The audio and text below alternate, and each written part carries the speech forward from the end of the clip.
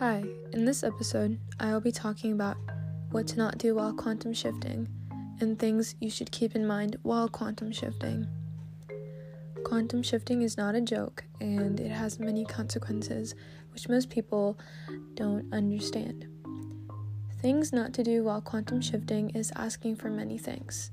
Asking for many things will seem as if you don't have any gratitude for the things you already have, and it will lower down your energy.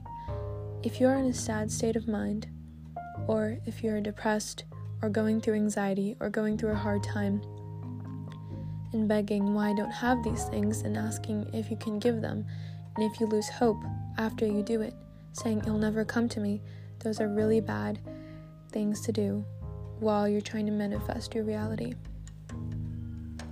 Things to also keep in mind are don't use negative words to yourself, always have positive affirmations, and always try to picture the image of you having the thing that you wanted.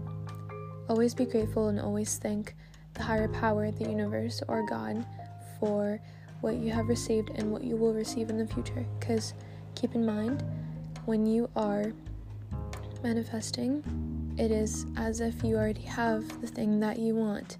You have to act that way. Thank you for listening.